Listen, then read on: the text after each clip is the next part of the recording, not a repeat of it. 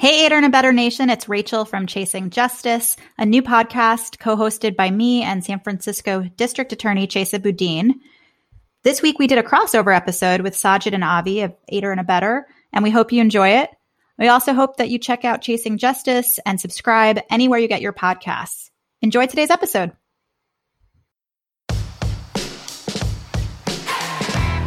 Welcome to Chasing Justice, a podcast about rethinking our approach to criminal justice in the United States. Each episode, we explore a topic through the lens of the progressive prosecution movement. I'm your co-host, Rachel Marshall, and here with me is San Francisco's own progressive prosecutor, San Francisco District Attorney Chesa Boudin. And before we get started today, I wanted to ask listeners and fans to please rate Chasing Justice on Apple Podcasts or Google or wherever you get your podcasts right now. It's even better if you give us a review, and we'll actually give a shout out on a future episode to the review that moves us the most. With that said, how are you doing today, Chesa? Doing okay, Rachel. Good to be back with you. Always nice to carve out a little bit of time in a hectic schedule to check in and talk about what motivates us and the challenges we're facing and the challenges facing the system in which we do our jobs. It's true. And speaking of the system in which we do our jobs, today we're being joined not by other prosecutors, as we often are on this show, but instead by public defenders. And you and I, of course, were both public defenders before our current roles. And I love my job working for you. I'm so thrilled to have the opportunity to You're work. Just saying that. Go ahead. You're just saying that. I'm excited that we get to work towards systemic change, as we talk about all the time here on Chasing Justice. But I would be lying if I said I didn't miss anything about being a public defender. And I'm curious if that's true for you as well. Are there things you miss about your days as a public defender? No question. I loved my job as a public defender. I was very happy doing that work. And I think the part of that job that I missed the most, of course, the client relationships, advocating directly for an individual who you serve and build a relationship with was a critical part of that job that I don't have as district attorney, and really none of the staff in our office have, because we don't formally represent even crime victims. We advocate for them, we advocate for justice, but formally we represent the people. And in some ways, that's the part of being a public defender that I miss the most, because there's a simplicity and a clarity of purpose when your job and your ethical obligation is to advocate for an individual. Now, in my current role as district attorney, my job is to seek justice. That's a much broader, more amorphous, complicated mission and mandate. Does our impact on this individual or on the community that we're accusing them of having harmed actually promote justice? Does it actually promote public safety? Or does it make things worse? It is always our priority to avoid incarceration, to use it as a last resort, but we don't control all of the other parts of the system. We don't have the ability to build meaningful alternatives for people who don't need incarceration, who won't be helped by incarceration, who won't be rehabilitated, but who do need some intervention. And the system as it exists today doesn't have those. And so we're dealing often with multiple bad choices and no perfect path, no obvious answer. That's challenging, but it's also rewarding. And I'm excited to be in a position to try to build those alternatives little by little. It's funny. I think sometimes as a public defender, it was very easy to say how easy the prosecutor's job seemed. But you're right. I mean, it's much more complicated on this side, not in any way to minimize how hard public defenders work and how difficult their job is and how many obstacles they have. But I'm glad you brought up the idea that prosecutors don't represent individuals, because I think there is a lot of misconception. When I was a public defender, all the time, I would have victims approaching me and saying, my lawyer isn't getting back to me. My lawyer's the DA. And it's really, I think, something most folks don't understand, that the prosecutor's job is not to represent a victim. And of course, prosecutors in many ways do advocate for victims. And we have a victim services unit in our office and work to protect victims and prevent them from being future victims. But at the same time, as you mentioned, the goal of a prosecutor is to do justice. And that means thinking about all of the people in the system, all of the people in our communities. And that's actually going to be the focus of today's episode, is thinking about the people that the system touches, Prosecutors, as we all know, get up there and they say their name and say they're for the people. They represent the people. And so what does it really mean to be for the people? Who are those people that are impacted by the justice system? Yeah, these conversations about who we represent and what that means and how we seek justice are necessarily weaved into the conversation that we're about to have, and in many ways, the conversations that we have in our office every day.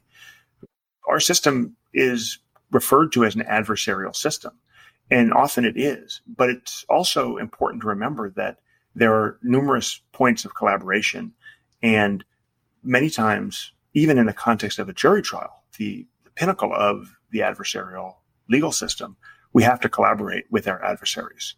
I think we have to recognize bigger picture that there are real benefits as well as imperative of collaboration, even within a system that we define as adversarial.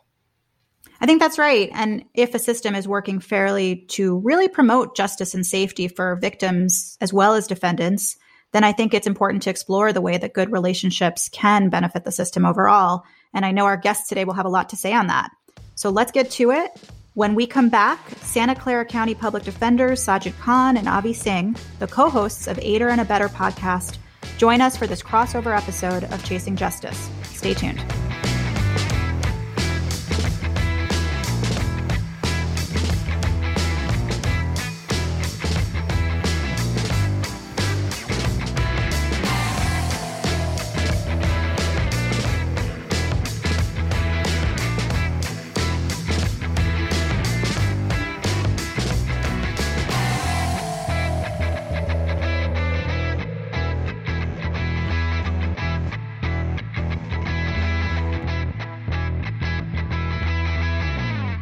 Joining us today are two public defenders with their own podcast, Sajid Khan and Avi Singh, the co-hosts of Aider and Abettor and current Santa Clara County, California public defenders.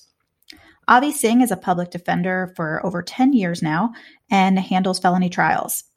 In addition to co-hosting Aider and Abettor with Sajid, he's the president of the Asian American Criminal Trial Lawyers Association. Sajid Khan is also a public defender in San Jose and now handles homicides.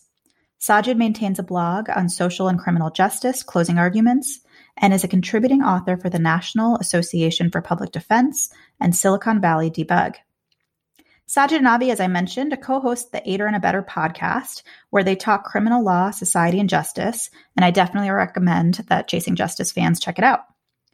Also worth mentioning that both Chesa and I were guests on your podcast for totally different reasons, and I will never forget that I showed up and Avi immediately had to leave because he had to run to the hospital to meet his wife who was about to have their baby. So Sajid and I had to do the interview alone. So hopefully there'll be no more emergencies in today's episode. We're not currently expecting, so I should not have to. If I say my pager's going off, I've got to run. Just it's not about that. I had a good time on the show. It was about a year ago now, but we tried hard to make it work in person, if I recall, and schedule, even in the pre-COVID era, schedule did not permit it, and we had to do it remotely. So I'm sorry to say that we're still in a remote dynamic, and we'll have to look forward to an in-person recording once the public health officials so permit. Yeah, we had a great time with you, Chesa. I think you were our first remote guest, and it's kind of ironic, I guess, that was a precursor to what was to come in the year 2020. And then Rachel, I had a great conversation with you. So it's really exciting to be back with both of you all in one place, and with Avi here too.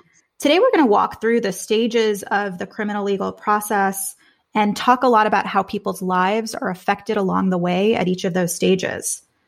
We're also, as we mentioned, going to talk about some ways in which the system is already collaborative, despite being considered an adversarial system.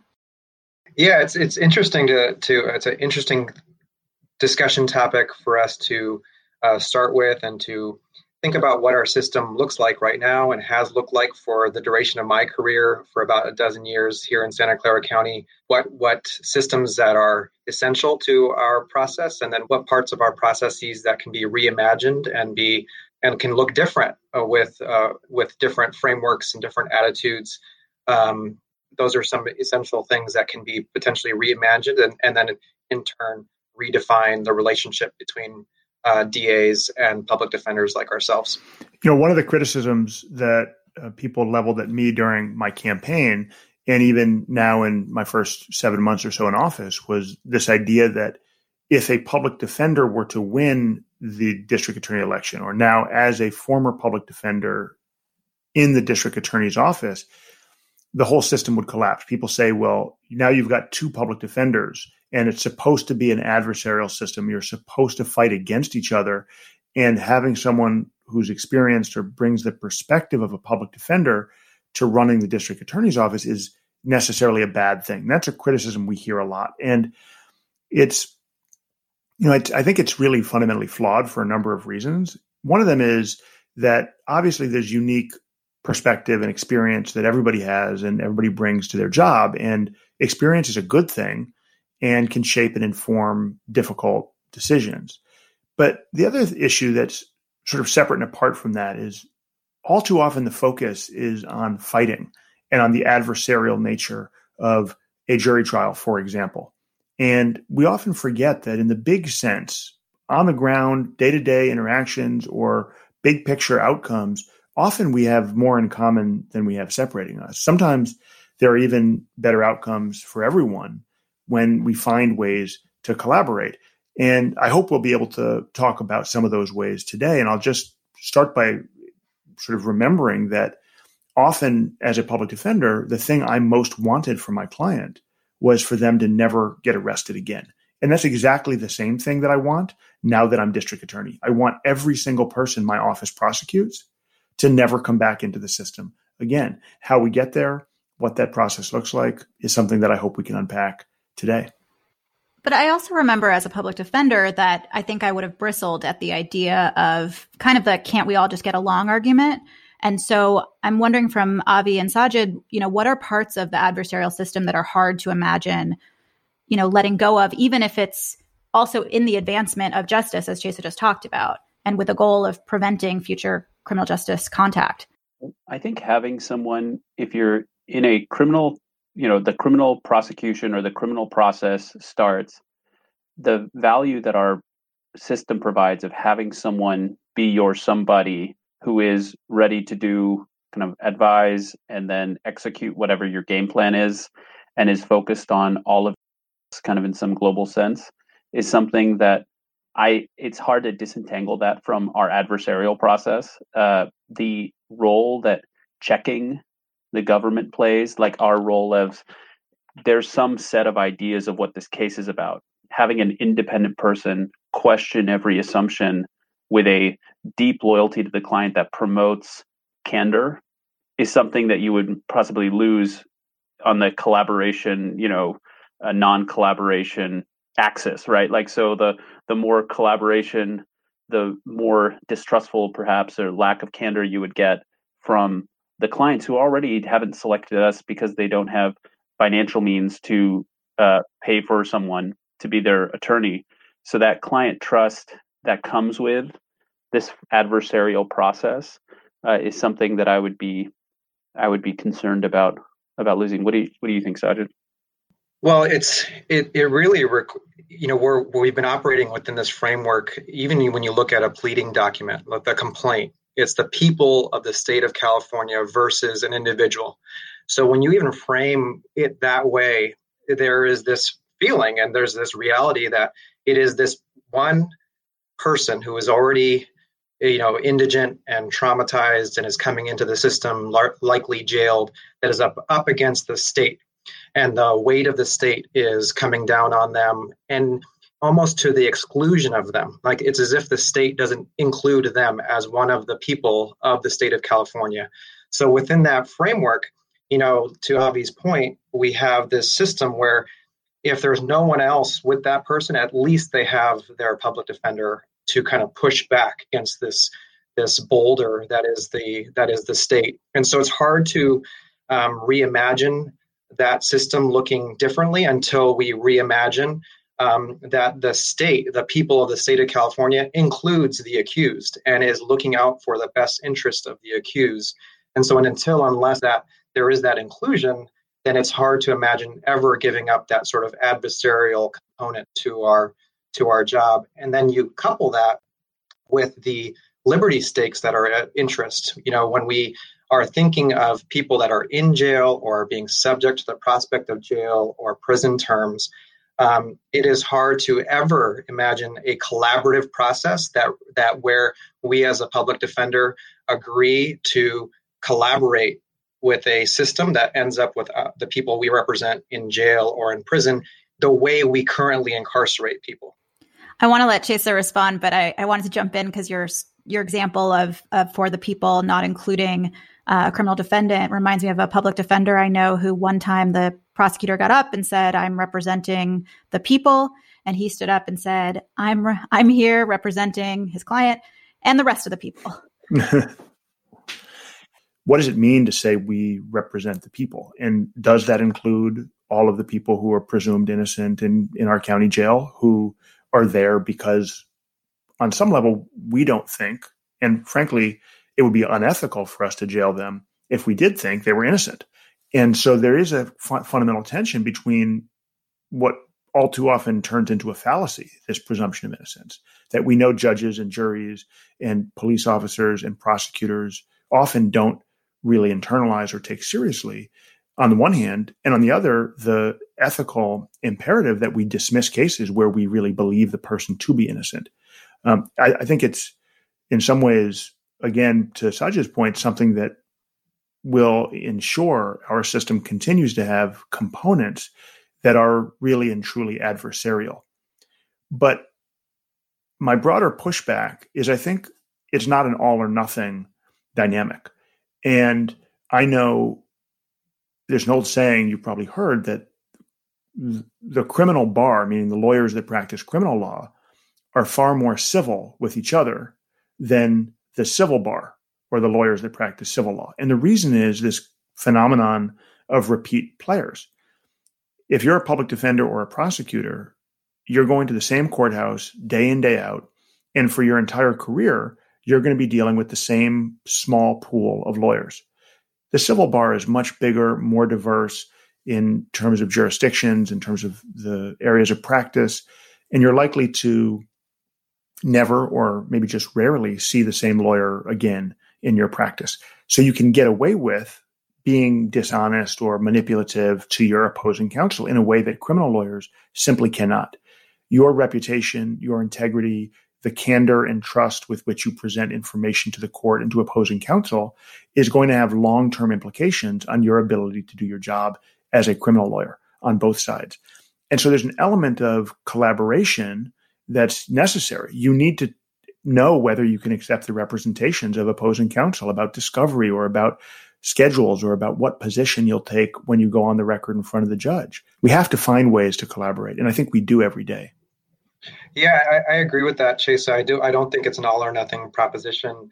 I do think that there are stages of the process where there can be collaboration, where there are shared interests and mutual interests. And obviously that collaboration only goes so far. Ultimately, our Constitution requires an adversarial process when ultimately someone's at trial and there are those liberty stakes at issue.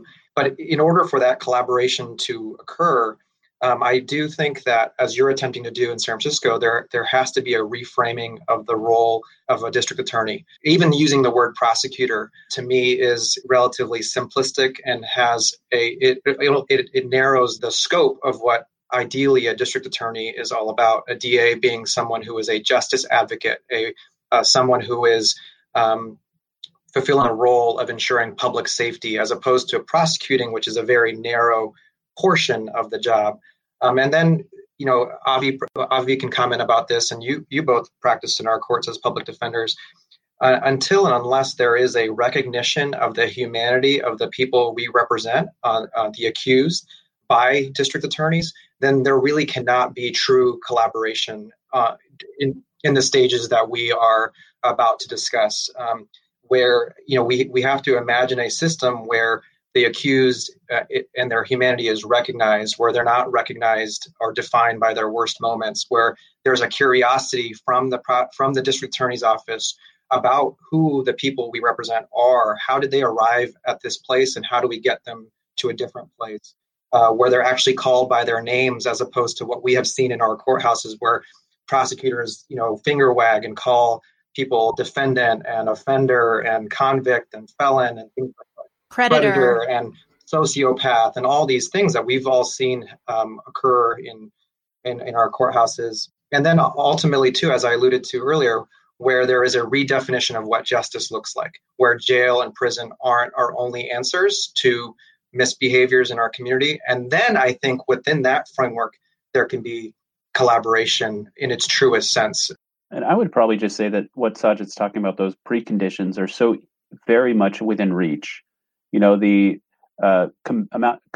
being compassionate, being recognizing people's individual dignity, and not just people accused of crimes or people who have been harmed, right? Even people who conduct investigative work, right? Just treating people like individuals, being skeptical where appropriate, being zealous and diligent where appropriate, but just those preconditions are very realizable. To something Chesa mentioned at the jump about, the two defenders, we lose the adversarial system, the system crumbles. That posits that we have an effective system that is doing good stuff. And I'm a witness to it and a participant in it. And I would say that so many times I'm just left asking, what was this about? What did we do in our, this process that we've just done? There can be moments of very powerful healing. There absolutely can. It is capable. There are moments that are very interesting where, maybe the government believes something's the case, and then it's been questioned through cross-examination, and then people start to think, well, maybe something's not the case. And so there are some virtues of it and there's some potential in it, but so often we're just like, what was this about? I'm like that. What did we help the people who were harmed? Did we put the person back on the path to rehabilitation? Do we ensure that that person has the best shot at never getting arrested again and put it in a cage? And the answer to that's often no. So like this task that we're engaged in of reimagining this discussion, it could be it's a very worthy discussion. Those preconditions can be met, and we can maybe start thinking, let's just do it. What if we did it totally differently? What if we just tried to help everyone? Yeah, no, on that note, I think we should transition to looking at the system and its various stages and think about exactly what you said, Avi, in terms of which people are we helping and how, or which people are even pretending to help, if anyone, at each stage. And how can the players involved make a huge impact in whether justice is pursued and how it is. So let's start with sort of the beginning of a typical case. Obviously, there's the out of the courtroom portion of a case where there's an arrest, interaction with police. But let's start with when a case is actually filed, the charging decision. I want us to look at sort of the stages of a complaint being filed in a criminal case and examples of how the charging decisions that are made by a prosecutor, because defense attorneys are generally not involved, certainly public defenders are not involved in those charging decisions, and look at how those can change depending on who is handling those cases. And let me weigh in and make a couple points right off the bat here. One is public defenders, even more than privately hired defense attorneys, are not involved traditionally in this part of the process at all. If you know you're being investigated and you're wealthy, you may hire a private defense attorney. They may provide mitigation or defense theories to the prosecution, to the district attorney's office before they've decided if or how to file a case. But your traditional person accused of a crime who relies on court-appointed counsel doesn't get the benefit of that. And public defenders, therefore, tend to have very little visibility into this process. What I can say is there are many cases in my office that a public defender will never see, not only because we decide there's inadequate evidence to proceed or because there's some problematic search or seizure by the police that makes it impossible for us to prove the crime that did in fact occur, but also because we rely on a range of non-adversarial, non-criminal litigation approaches to intervene in conduct that the police bring us. So we have, for example, a restorative justice project in our juvenile division called Make It Right. And it is a pre-charging process where we refer eligible cases to community-based organizations at the request of victims of crime. We include them in the conversation, and we seek a outcome that holds young people who've done wrong accountable in a way that doesn't adjudicate their case in a traditional courtroom or adversarial process. We do a similar thing with adults in our neighborhood courts, where we refer cases. These are traditionally lower level cases for the adults. Right now, it's mostly misdemeanors, and we're in the process of expanding it. But for that process, there is no public defender involvement. There is no criminal defense lawyer involvement, because we're not trying to give someone a criminal conviction, and we're not trying to deprive someone of liberty. Those cases never even appear on the public defender radar. I want to flag briefly, before I open it up, one other category, which is further downstream. After we have decided to file criminal charges in a traditional procedure, and after a lawyer is appointed at the first court appearance, many cases that we prosecute are eligible for our collaborative courts. And I think the name of that group of courts is important for our conversation today. We call them in San Francisco collaborative courts. They include our Veterans Justice Court, our Young Adult Court, our Behavioral Health Court, our Community Justice Court. These are all post-charging approaches to resolve cases that focus on humanizing and recognizing the needs of the person who has been accused of causing the harm. Whether it be drug treatment, we have a drug court. Whether it be housing, whether it be job skills and job training. And we try to hold people accountable within the context of an existing criminal case where they do have a lawyer. But we try to do it with an eye towards, as we said at the beginning, making sure that they never come back into the system and setting them up to succeed. I think in some ways, when we collaborate in those courts, collectively, we in the justice system are at our best. I appreciate all of that, Chesa, and I think, again, going back to what we talked about earlier, and then what you just alluded to, Chesa, is a recognition of the humanity of the accused. And so what I think when we kind of reimagine even the charging process, I think Avi might speak to this, is a district attorney asking themselves, what is the goal of this intervention or this potential prosecution? What are we trying to achieve from a macro or zoomed out perspective? And is this even a case that belongs within our criminal justice system, or is this something that belongs somewhere else in our societal radar? Does it belong in a social worker's office? Does it belong remaining within a family or within a school setting? Is there a different setting that isn't our criminal courts where this should be adjudicated? And then a desire for more context. I often feel, because we're not involved on the front end, I often get a sense that district attorneys' scope of information that they're receiving in terms of making a charging decision is solely based on one source of information, and that's police. So is there a genuine curiosity for more information?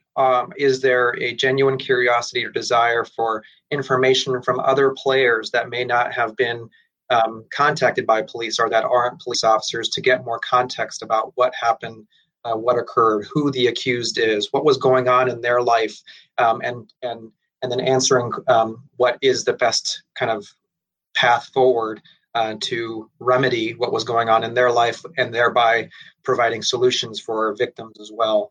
And then a true scrutiny of police officer accounts.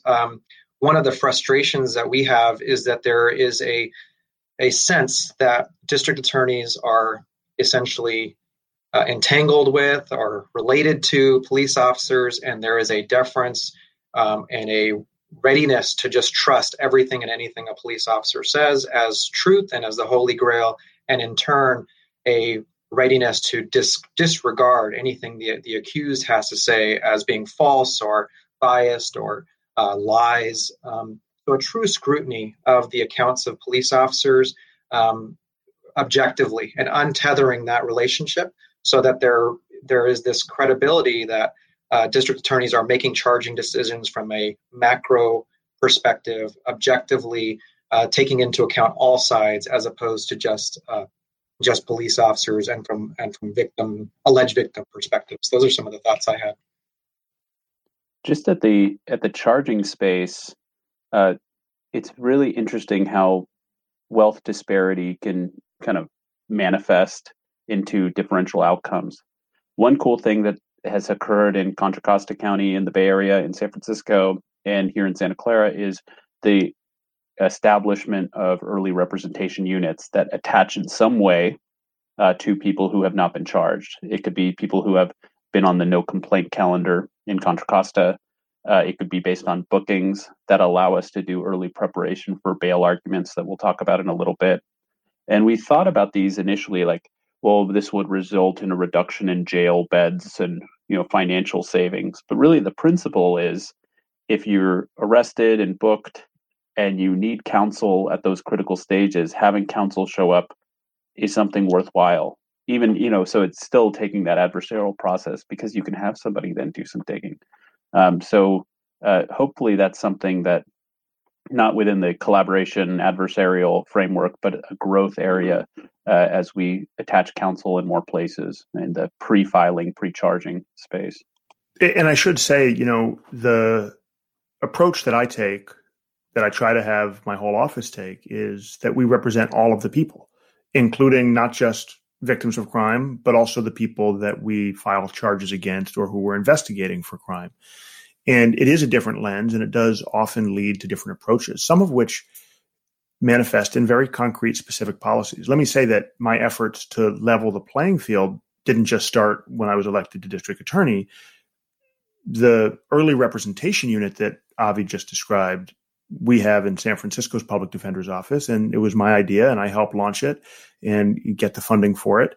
And I believe that by early representation, Chesa, just to make clear, you mean having public defender access to clients, but that are not been charged yet. Exactly. So that the benefits that oftentimes the wealthy do get. Exactly. That's when we talk about leveling the playing field, as Avi was just saying. And I think I went and did a training for the Santa Clara Public Defender's Office on that exact issue at some point a few years back. You did. It's really... I said, this guy's got some good ideas. These are good ideas. He's going places.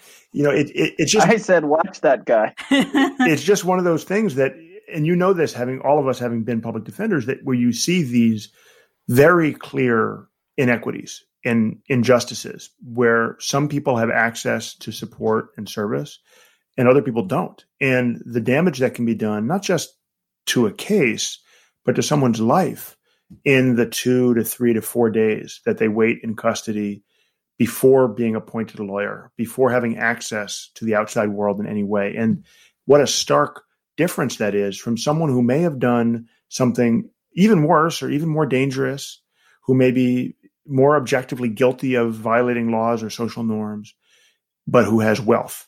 I've continued to try to have good ideas as San Francisco's district attorney, and some of those ideas have manifested in policies that I think speak to some of the concerns both of you have raised around charging and what district attorneys think about. And I think, Sajid, you were talking about how often and how easy it is for charging district attorneys to only see one side of a story, to only receive information from police.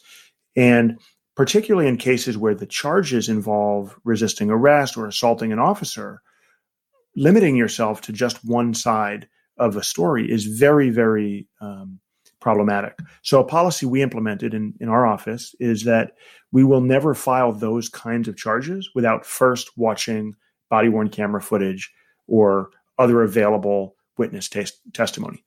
We know that there are, of course, numerous instances where there are legitimate righteous charges for assaulting officers and resisting arrest, and we can and will prosecute those.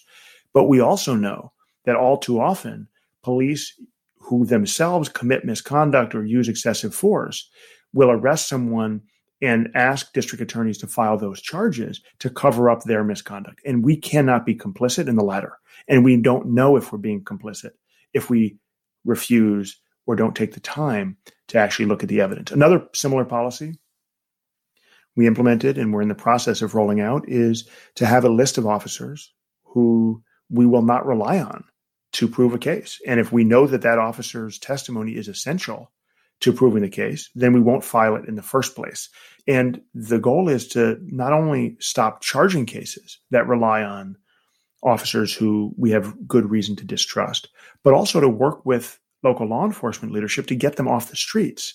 So they are no longer the face of our police departments or our sheriff's departments. So they are no longer interacting with the public in a way that can do so much damage to public trust and integrity of our law enforcement process.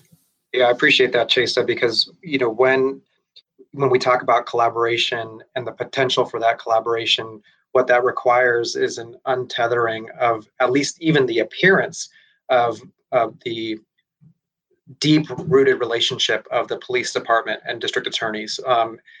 So moving to a more, even the appearance of, and in reality, an objective district attorney role that is objectively evaluating police officer accounts and police officer conduct will permit for that trust to develop with public defenders and the accused so that there can be that collaboration.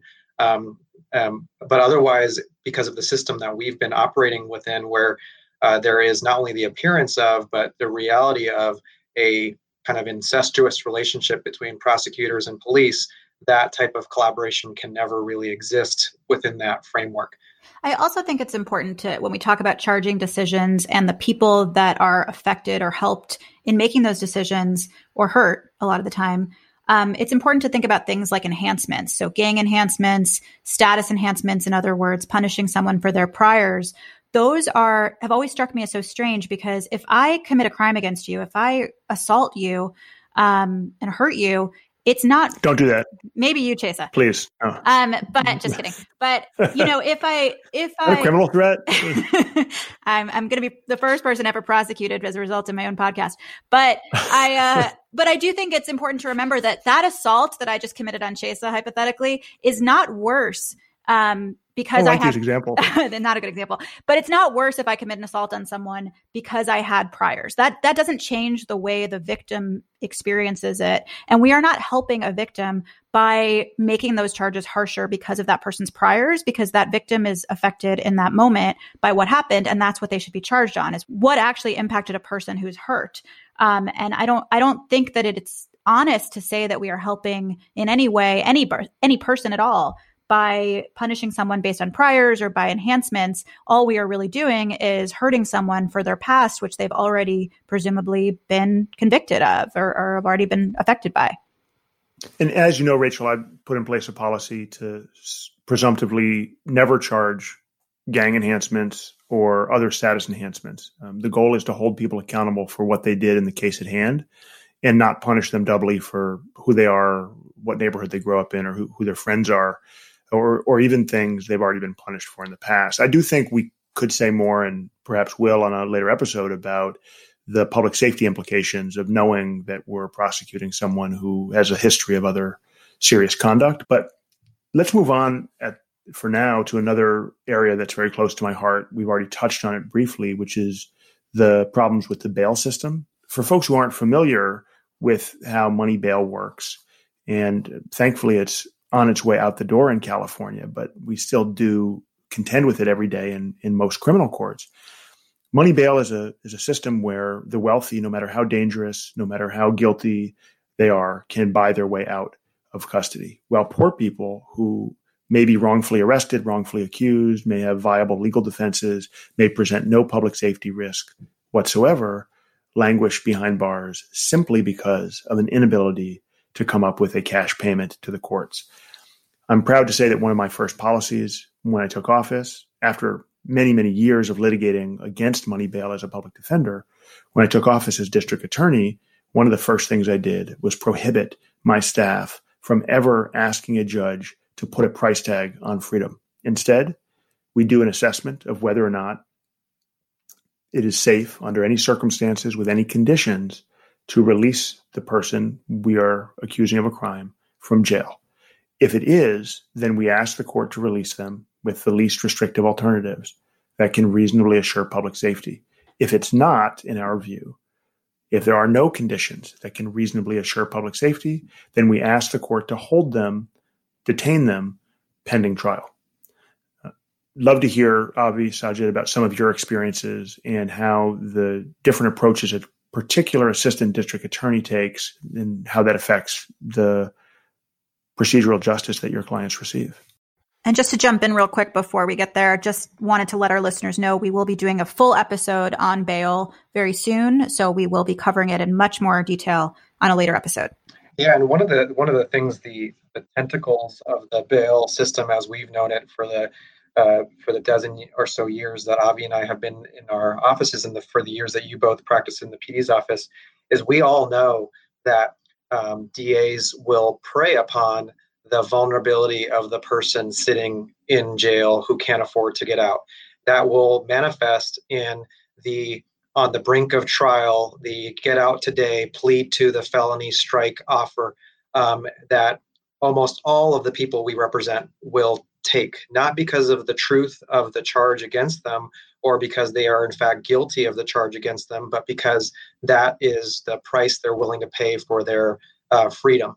And so it becomes this perverse, very ugly construct that unfortunately, from my vantage point, that district attorneys traditionally have preyed upon and utilized for securing convictions. And so it's one harm that leads into another harm, and it spirals into a massive cluster of harms.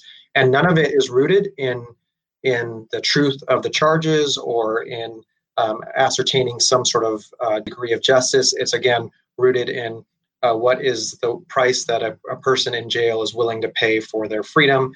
And oftentimes the people we represent are willing to plead guilty to anything just to get out because of, again, the way we incarcerate as well. It's another layer that is added onto that. Bail is tied into how we've done things for so long. And the cases that have demonstrated the way that we've been doing things is unconstitutional, those have been around for so long too. So there's a principle that people should not be detrimentally held in jail longer, and held in jail pretrial because they don't have money. That's a foundational principle. It used to be the case in some states where you would do 6 days in jail, but if you couldn't pay your $100 fee, you do 8 days in jail. And the Supreme Court said that's unconstitutional. But what we do with money bail in places like California is we say, we need insurance that you're going to come back to court. And the insurance payment is $20,000, $40,000, and people can't pay even the whatever percentage it is to some company in order to get out. So there's this company, it has a monopoly over the ability to release you that the court refers you to, essentially. The whole outcome of a case could be changed from that one decision that's made at the first court appearance or a later decision at a bail motion about whether to release you, how much communication you can have with your attorney. It's harder to work with your attorney to defend yourself when you're incarcerated. And so, I mean, the awakening that is connected to all the work that came out of San Francisco with Civil Rights Corps and with CHESA on money bail reform, with folks who are working to change the way we approach bail, is for us to be saying this to courts, right? So now in court, I spend time just talking about the reason this person's in jail right now is because he doesn't have $2,000. If he had $2,000, he would be out, independently of public safety concerns. It's just the fact that he doesn't have $2,000. And so we're engaged in this wealth discrimination. Before you end it, you have to talk about it and name it. And it colors everything. And the question that I will have for lots of our reforms is, what if the district attorney was really interested in the person, right? Like not to be their attorney, right? Not to do anything inappropriate, but really interested in what's going to work. How do we, what if that was the conversation? How do we get this person out? Because they're coming back out, by the way. They're getting out. For the folks who aren't facing life without parole, they're getting out. And so how do we come up with a plan to get them out? What do we do for them? That would be an incredible conversation to have. I welcome it, One of the things that I do every week is I have a meeting with some of my chiefs, a phone call or an in-person meeting where we talk about the most challenging cases, not always the most serious, but ones that present very unique or challenging circumstances for us to resolve. Often they're the most serious cases. But there's also two other conversations that we always have. as part of our discussion of every single case.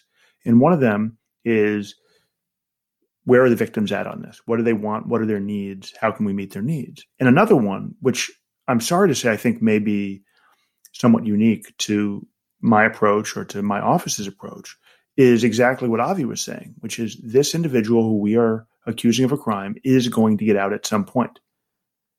What does that look like? What steps can we take to ensure that when it happens, it's safe? And does an additional year or 2 or 5 of incarceration make their ultimate reentry more or less safe? Often the answer is less. Often there are things we can do right now, today, to bring people home in ways that will increase the likelihood that they can get a job and get an education and support their family and not get rearrested.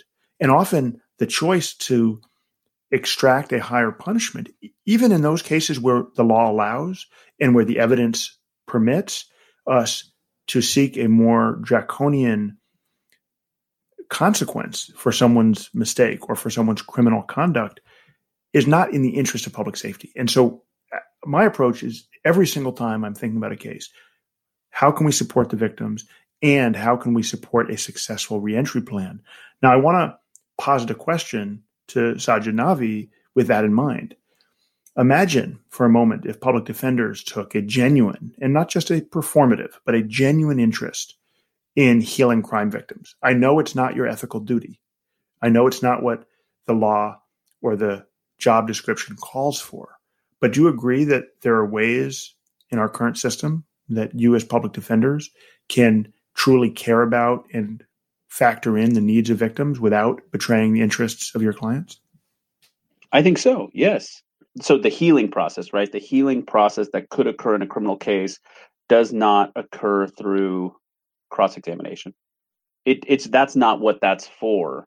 The harm that occurred needs to be healed some other way. And so I think just being concerned about people, I think like caring about people and being concerned about people is a good quality to have in life and in this criminal system. I think like being hopeful and also just like listening to people. So like by textbook definitions, I'm probably the worst cross-examiner here, just in terms of my kind of non-compliance with cross-examination, just answering, here's what I want to know. This is the answer I want, right? Like I really do want to talk to people. I can tell. We're having a good conversation right now. We could do this all day. Yeah. And just you're a good conversationalist. I am a good conversationalist. Isn't that right? But and he knows how to ask a leading question as well. Look at that. But there's some things to be cautious about. So for example, okay, I'm an attorney, right? We're all attorneys. We're engaged in a legal process. You want to make sure that people are aware. This is who I am. I'm an attorney. I represent this person in this criminal case, right? And so everything that we all, or that society brings to the criminal process, can create some roadblocks to it, but that doesn't stop the way that we interact in it. When I listen to someone, like when I have a person who's testifying at a sentencing hearing or giving a statement, I listen to them. I give them full attention. I want to hear what they have to say and be respectful. And I just think that we're all called to do that. We don't have to be dragged into some sort of, negative space for some case outcome. I don't think it's essential. But it's different if you have somebody where you have, for example, the contradictory body-worn camera footage to say, It's exactly where I was going to go. Yeah. It's different. Yeah, I think there's so many different examples of how a lot of the times it does serve your client better, as I think you were alluding to, Avi, when the jury doesn't hate you because you're not being a complete jerk to certainly a crime victim. I think, an example that comes to mind was the Harvey Weinstein trial and some of the approaches that his lawyer took, which she has an absolute right to take and has the duty to zealously advocate. But I think some of the approaches she took in doing that were actually really counterproductive. By alienating people and by taking a certain kind of approach to her cross-examination. So I think that's, something that also has to be balanced. But I agree with you. I think there's a way to do cross-examination when you're a defense lawyer that is respectful and serves your client and values, to Chase's point, victims. I wanted to add that many things can be equally true and equally achievable. We can hold offenders and people that have been accused of and ultimately are guilty of crimes accountable for their behaviors, while also achieving healing and restoration for victims in the same breath. And I think it does require a few things. One is it does require us to move away from jail and prison as our metrics, or as our measure, our metric of justice, and a recognition that that doesn't have to be our kind of go-to inherent answer to misbehavior and crime in our community. And so when we move away from that, then I think we are better able to have the conversations that Chesa is discussing, like how do we hold the accused accountable for their misbehavior while also ensuring healing and justice for the victims. But it does require a redefinition of what justice looks like.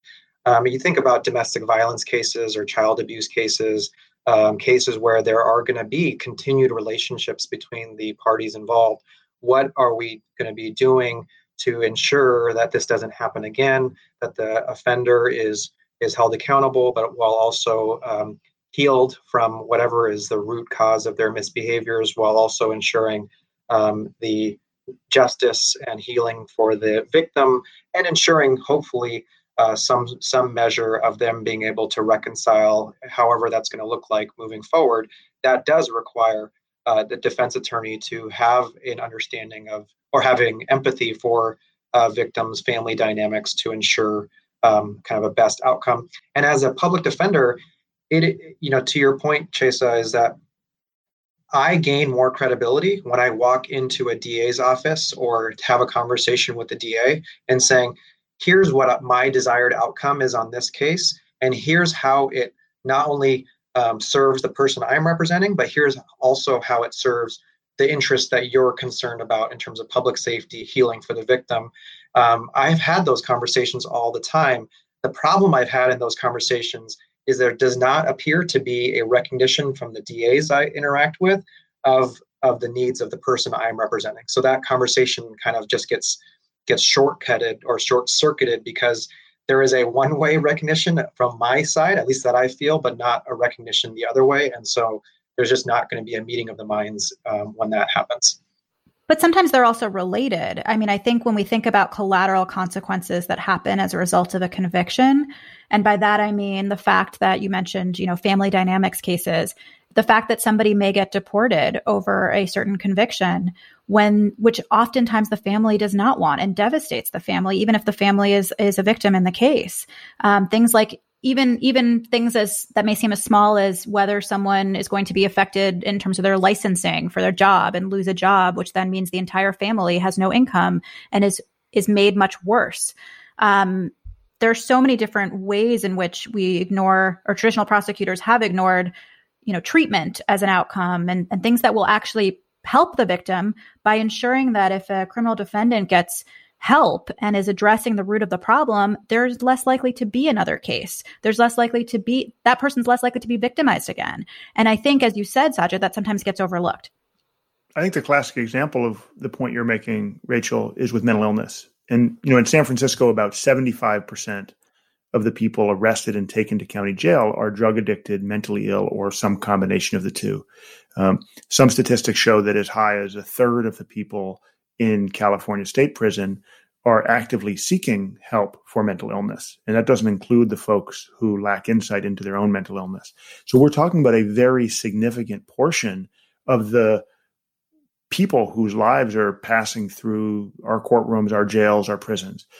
And yet there's not a lot of insight or empirical rigor into this question of, does sending someone who's severely mentally ill to jail or giving them a harsher crime on their record do anything to promote public safety in the long term? So if, as district attorneys, we take truly seriously our representation of all of the people, and if we take seriously our commitment to make society safer for everyone, then we have to be very careful and very particular about where and when we rely on incarceration as a tool to promote public safety or rehabilitation. And again, as Avi said, everybody gets out with very, very few exceptions. if we're dealing with someone who we know is severely mentally ill, incarceration in many instances will actually exacerbate the underlying conditions and put the public at even greater risk in the future. I wanted to just follow up on one thing about the family violence example. Here's something that happens all the time. You have a misdemeanor type of domestic violence incident. It could be a vandalism. It could be breaking property. It could be striking someone, right? And it could be in a domestic relationship, dating, spousal, shared child, and there's a child present. Now, here's what our system does. Our system will say, okay, you're going to get the person's in jail because they couldn't post bail. You're going to get credit for time served. You'll be released. You have to do 52 weeks of batterers intervention program. And there was a child there, so you have to do 52 weeks of parenting classes. Now, what about the kid, right? What services are then deployed by our system to the kid? And I'm not saying like social workers removing the child or dependency court. I don't know what the answer is.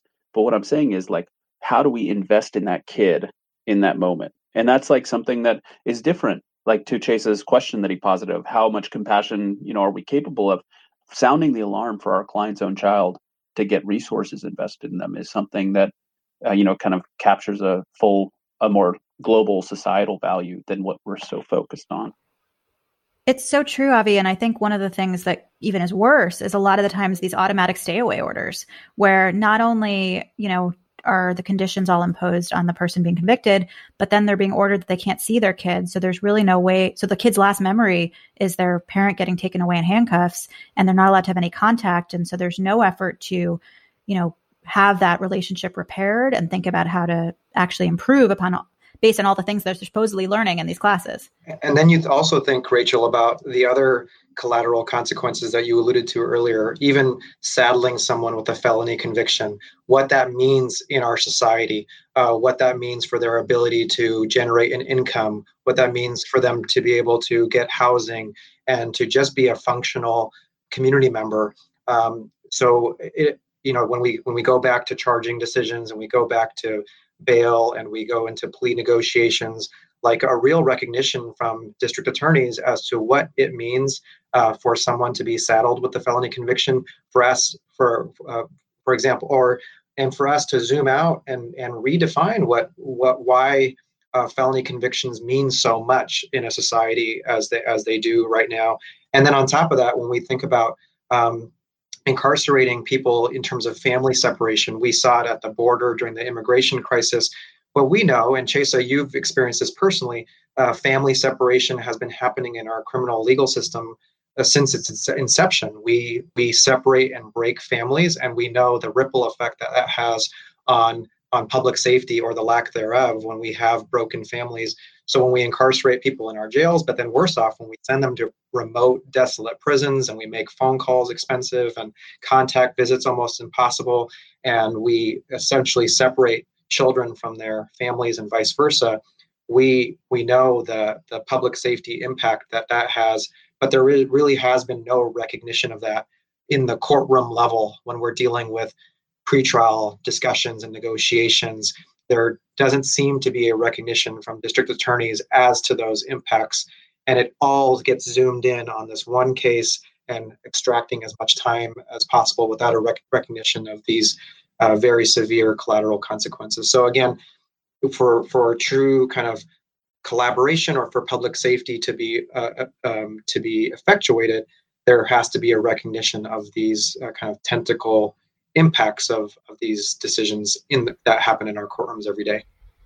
I think that's right. And, we've been talking about the impacts of different stages of the process on people on both sides throughout the criminal justice process. And I think, of course, we've talked a little bit about, plea bargains, but there's also post-conviction after trials, the sentencings that happen and how people are impacted by those. I think where I used to practice, oftentimes, if you went to trial, you were getting the harshest penalty after trial, at least if it was a serious case. And so I'm wondering about ways in which you see the real people, both criminal defendants as well as victims, as we've been talking about, impacted by decisions that are made by other people, judges, in the system? Well, one of the things that we've all, I think, experienced is the reality of the trial tax. There's an offer before trial by a judge or a prosecutor. The accused rejects that offer, decides to go to trial. They're convicted, and then all of a sudden, the district attorney is now asking for a more severe sentence than what they offered before trial. It really does have significant, far-reaching impact, not only on that person who's been convicted, but also systemically. When we all have done our jobs or are doing our jobs in the jail, and we're meeting with the people we're representing, so many of them are afraid of that trial tax and therefore are willing to take deals that maybe they shouldn't be taking. They're forsaking their trial rights because of that fear, and it's not rooted in the truth of the charges, but it again is rooted in being risk averse and being afraid of what the hammer is on the other side of trial. And it really does, again, diminish the vibrance or the truth of our amendment right to a jury trial. Well, I want to go back, if I could, briefly to this notion about representing the people, and also about the broader dialogue about collaboration versus, being adversarial. I think in many ways, when we're in a jury trial, when the system has gone all the way that far, remember, it's only about 2% of criminal cases that end up in front of a jury. It's a very small but significant percentage of cases, significant in terms of what it represents and what it teaches the actors in the system about likely outcomes in other similar cases, that district attorneys not focus narrowly on winning in an adversarial system. But remember that we do represent all of the people, even perhaps especially in the context of a jury trial. We've talked a little bit about what that means when it comes to how we look at the person accused, the defendant, what that means in terms of the possible risk, that the trauma of exposing a victim or a witness to being cross-examined by someone who loves conversation as much as Avi. But all joking aside, it can be a tremendously traumatic experience for witnesses, especially in family violence cases. I appreciate that, Chase. And I kind of going back to where this conversation about trial started is like, imagine that someone is convicted after trial that you just outlined, where there was not a meeting of the minds in terms of the facts. Going back to what Avi said in terms of mandatory minimums, I've had scenarios where my clients, people that I've represented, have been convicted of crimes where the crimes they've been convicted of trigger these mandatory minimums. And I've walked into these sentencing hearings where nothing I could say about the person that I represent would matter by law. It's a stripping of the humanity of the process. The judge is actually stripped of any power to do anything by these mandatory minimum laws. And so that humanity that we started this conversation with is just lost. It becomes a function of penal code sections and convictions, and there is no room in our current construct of our laws for the humanity of the accused to be considered, the humanity of the victims to be considered. It's just a one-size-fits-all system, and it doesn't promote any of the interests that we've been discussing or outlining here. And then the last thing I wanted to mention on this topic is, at sentencing, after someone's been convicted, we always turn the case over to a probation officer, a police officer, to do a social study and to make their recommendations of what the best outcome is in terms of a sentence. But we know police officers are not qualified to put together treatment plans that honor all parties in the system. So why can't we have that look differently? Why can't we have a social study created by a psychologist or a social worker who looks at all parties in this process and says, here's a treatment plan that we think can help heal the offender while also promoting public safety, while also healing the victim. So it's just another way for us to reframe and ultimately collaborate on outcomes that I think are going to serve all parties in the system, as opposed to just a kind of one-size-fits-all jail and prison equals justice measurement. Sure. Well, thank you for that. I think we are all working to think about ways to make the system serve people better. Before we wrap up, though, I know that Avi's been preparing a lightning round of sorts. So I want to make sure we have time for that. Okay, so here's how we'll do it. We put out the questions. I'll ask the questions, and maybe we can just go around, and everyone can say, we'll go Rachel, Chesa, Sajid, and then I'll add my 2 cents. Okay. I like how he gives himself the most time. Yeah, I was like, great, I go first. It does not sound like this is not a level playing field here. Lightning. It's lightning. So much for caring about the people. I see you. Okay, which section of the penal code would a progressive prosecutor most like to see repealed? 290, sex registration. Jason? I don't know. Repealed. While he's thinking, I'll just say that's because it doesn't help protect anybody. And it's overbroad.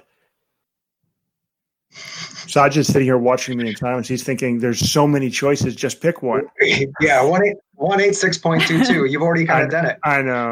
That's just what I was thinking about. I was like, well, but it's more than one provision. There's all these different ones. But can you explain that? Gang enhancements.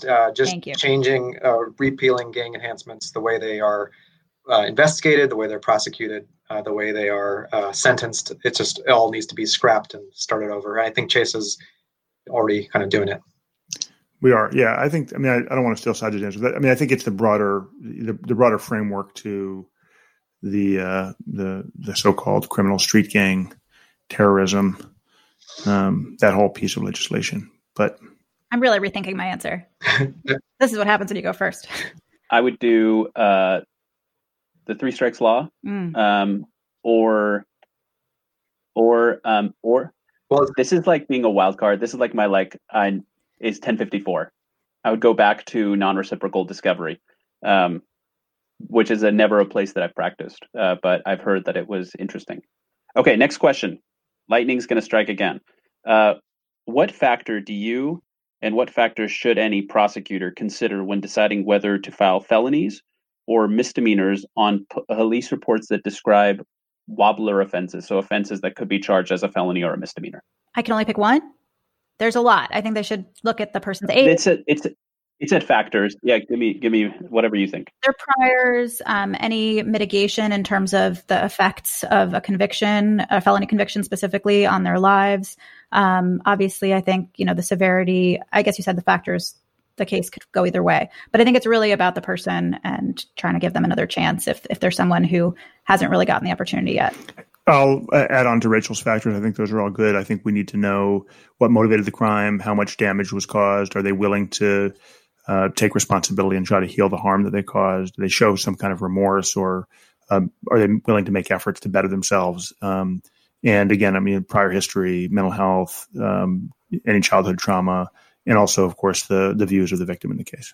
They covered it. Weapons, actual violence, if there were actual injuries. I think those are all factors that should be considered. Okay. I join that. Who plays you in the Law and Order reboot, progressive prosecution, progressive DAs? Is that an insult? Is this an insulting question? This is from Somal Trivedi. He's with the ACLU. He posted it publicly. So if you're in a reboot, who plays you in the reboot? I think it's a nice question. It's a nice question. I'm teasing about it being a reboot and not an original. Oh, I'm sorry. Yeah. Zooey Deschanel.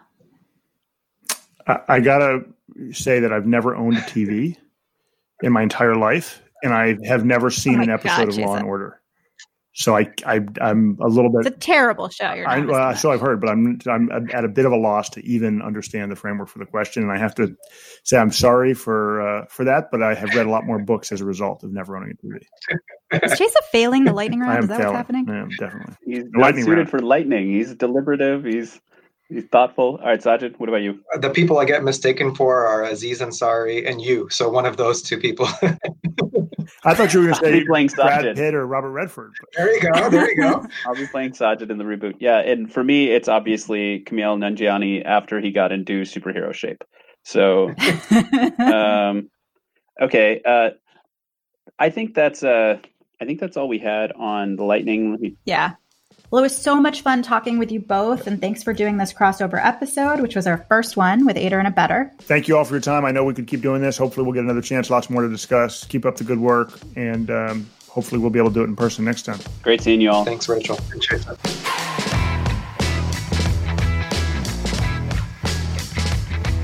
Here on Chasing Justice, we will of course continue to talk about the role of the people in the criminal legal system, as well as ways for collaboration in an adversarial system. In the meantime, check out our website for more information on Sajid and Avi, as well as a link to their podcast, a link to Sajid's blog, as well as some of his writing, and some articles about a recent incident that Sajid had with the Santa Clara County DA. If you'd like to reach us, you can find us on Twitter. Our handle is Chasing Podcast. You can email us at chasingjusticepodcast@gmail.com. We are also on Facebook and Instagram at Chasing Justice Podcast. Chasing Justice is available anywhere you get your podcasts, and a reminder that we will shout out our favorite review on a future episode. Special thank yous go out to the following people: Jake Young for our editing, Dylan Yep for technical production, Tom Meredith for our music, Aaron Merle for our logo, Kelsey Russum for ongoing guidance, and another special thank you to our summer interns, Olympia Taylor, Miles Kalekian, and Milo Kami. I'm your co-host and producer, Rachel Marshall. Thanks for joining us. We'll be back next time. Stay tuned.